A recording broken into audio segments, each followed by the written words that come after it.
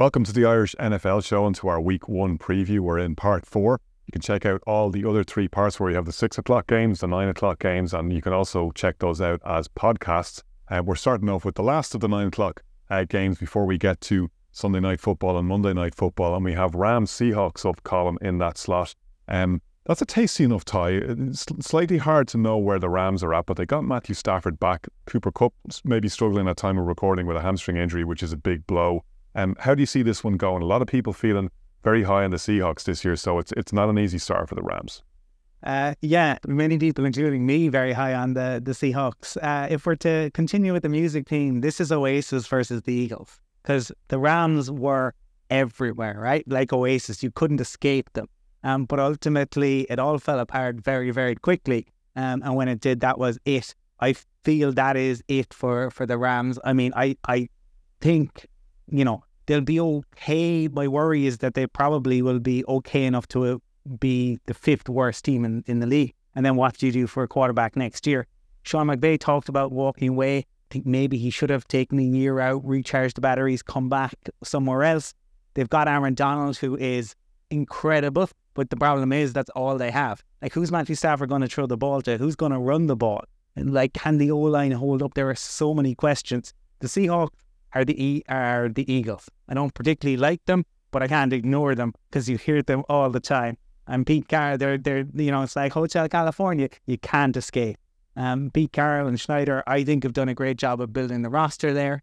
I think Geno is going to continue to be good. I can understand the problems that they had in the second half of last year. I think they've looked to address some of those issues.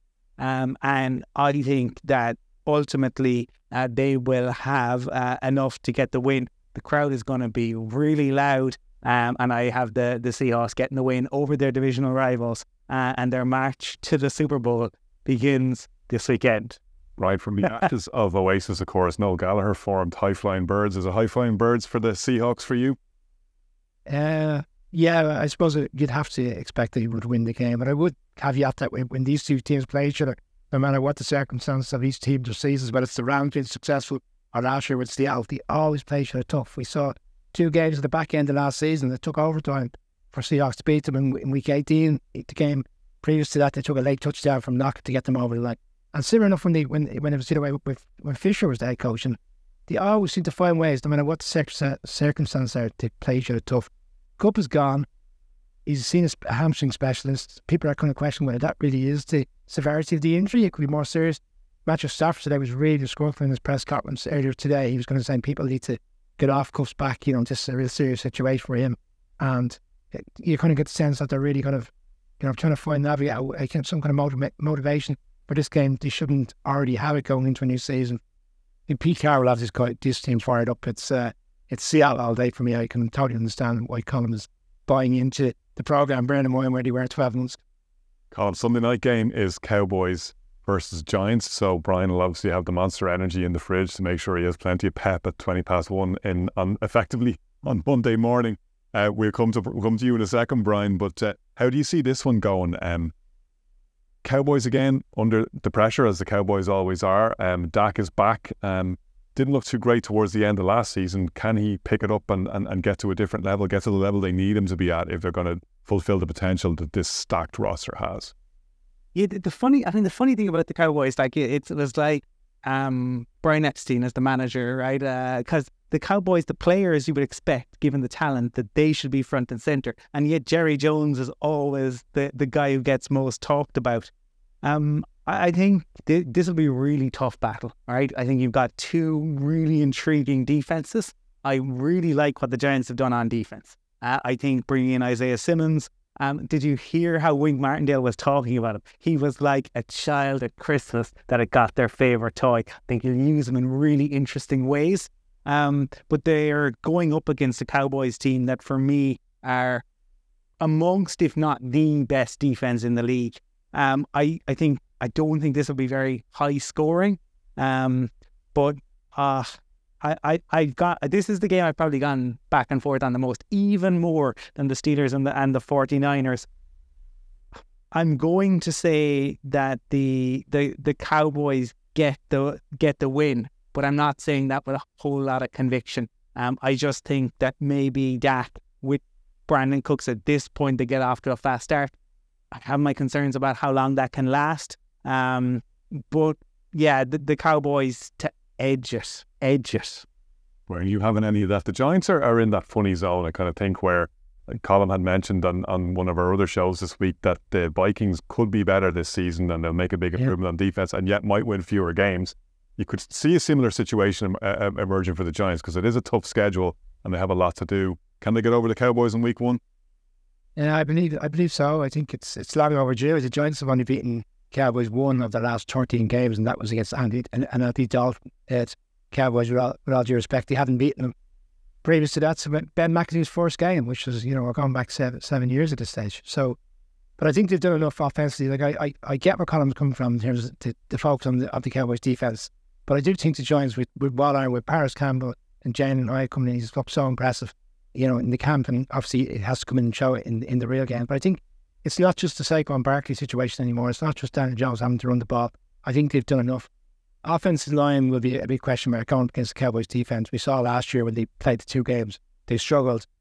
And I agree with Colin. I think the Giants have done a lot defensively. My interpretation would be that they're going to start 2 rookie cornerbacks, a 7th round pick and a 4th round pick. Now you could argue the 7th round pick deserves a spot. He's been fantastic.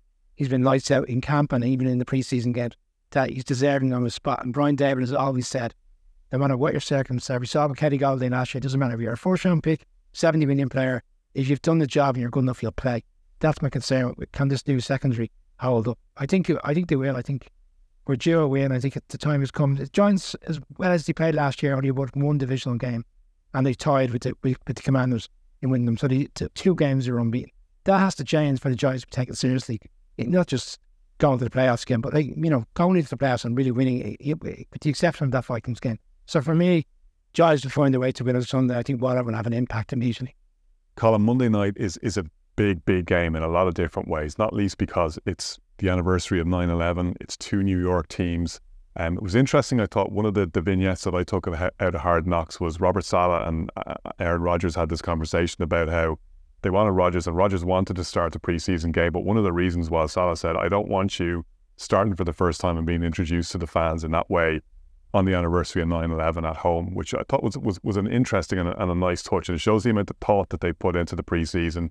A lot of people very high on the Jets, and the NFL now has made a joke of this ridiculous conspiracy theory that the NFL has scripted and it's part of the preseason promos. But if you were scripting the season, you'd want the Jets to start rolling. Do you think they will against the Bills? I mean, it's a mouth-watering clash, right, to begin Monday night. And Monday night is traditionally the kind of almost premier game, and in many respects, or has become that. And I think the Jets will be so much better than they were last year, right, because Zach Wilson is not it. They've kept him on the roster because he's cheap. And he's not going to say anything. He's learned his lesson, I think, after some of the comments last year. So he's got to be very tame in front of the media. But look, it's all about Aaron Rodgers, Garrett Wilson. I think I've Garrett Wilson down as my offensive player of the year. I think that connection will be very good. But I think that people are kind of underrating the Bills in a strange way, right? Because last year they were everybody's Super Bowl favourites. And the season kind of petered out for any number of reasons. The storms, Damar Hamlin, Von Miller injury. So they come in with fewer expectations. And I think the way in which these 2 QBs approach things, Rodgers is so cerebral, right, in what he does. Josh Allen is like Animal from the Muppets on drums. Like everything he does is just instinctive, and he plays like with his hair on fire, and he's so good, and he's such a freak in what he does. And I just love his approach, right? Because everything he does is like, it's the 4th down in the Super Bowl, and we have to get 10 yards, or we have to get a touchdown. And that's refreshing, right? And that's when I fell in love with the sport because of John Elway. And John Elway sort of had a similar sort of approach. Single down was, I have to make something happen. I have to make it happen. So I'm probably a little bit romantic on the Bills, but I have them getting the win. It's a little bit of an upset, perhaps, the fact that they go in to MetLife and get the win. To me, they can do it. we'll see with Sean McDermott calling plays. That's the one little asterisk, the caveat I put on it. But I think they will edge a thriller. Well, it is an interesting note about the Bills that, consider the model of consistency that they've been, the way they've racked up regular season wins. We know it hasn't always gone their way in the playoffs, particularly not last season when Joe Burrow and the Bengals went in and did what they did and blew them up at home. But they haven't done an awful lot in the offseason because really they didn't need to. They have a really strong roster. They have really good coaching. I'd say they'll be quite annoyed at the way the Jets have been talking up their own defense, talking about how they think it's going to be historically good. If ever you wanted to go in and make a point, it's this game. Absolutely. Annoyed or relieved, it's you go both ways in that, because the level of expectation going into last season, and Conor rightly called it, they came like a steam train. In terms of how he's referred to Josh Allen, lights out stuff immediately, and then it kind of fell away because of all various different aspects of the season. Maybe it'll suit them better. They have as much confidence. It would be a shock or a slight surprise. They're still favourites for the game. So the Vegas have looked at this and go, despite everything that's happened in the off season, they've kind of drilled into both teams and both squads and both panels, and still see the Bills as favourites to win this game. I'm with Colin. I think the Bills will have a point to prove on Monday night, more so because of the way the nature of how last season ended, as well, as much as the fact that the Jets are getting all the hype. The pressure on Monday night, bearing in mind 9-11 as well, like it's going to be so much. It's like Aaron Rodgers is going to have to take all that in the shows and navigate it. He might be able to deal with it. Can the other players in the team deal with it? Because other players have come into this team. There's been quite a lot of changes since last season. Can they all kind of raise up the expectations? We've seen the Robert Saleh's press conferences, kind of the team camaraderie and hard knocks. They're also to buy into it, but it's all very well buying into it. Monday night, America's watching, the world is watching. It'll be interesting to see can they live up to the expectations that surround this team now. Yeah, the Jets, as we know, get editorial veto on Hard Knocks, so what you're seeing is definitely very carefully edited and very well presented. I'm with the two of you. I'm going Bills for this one. I think Aaron Rodgers is going to be waiting into week 2 at least for his first win. They have a tough start to the season. That's good news. If you're a Jets fan watching this, that's great news, because generally when we have a clean sweep, it goes the opposite way. So good news for everyone out there who is supporting Aaron Rodgers and his team. I think that might be the only clean sweep we managed across all 4 week 1 preview shows. You can check out the other 3. They're also available as podcasts, and we'll see you next week. Ready?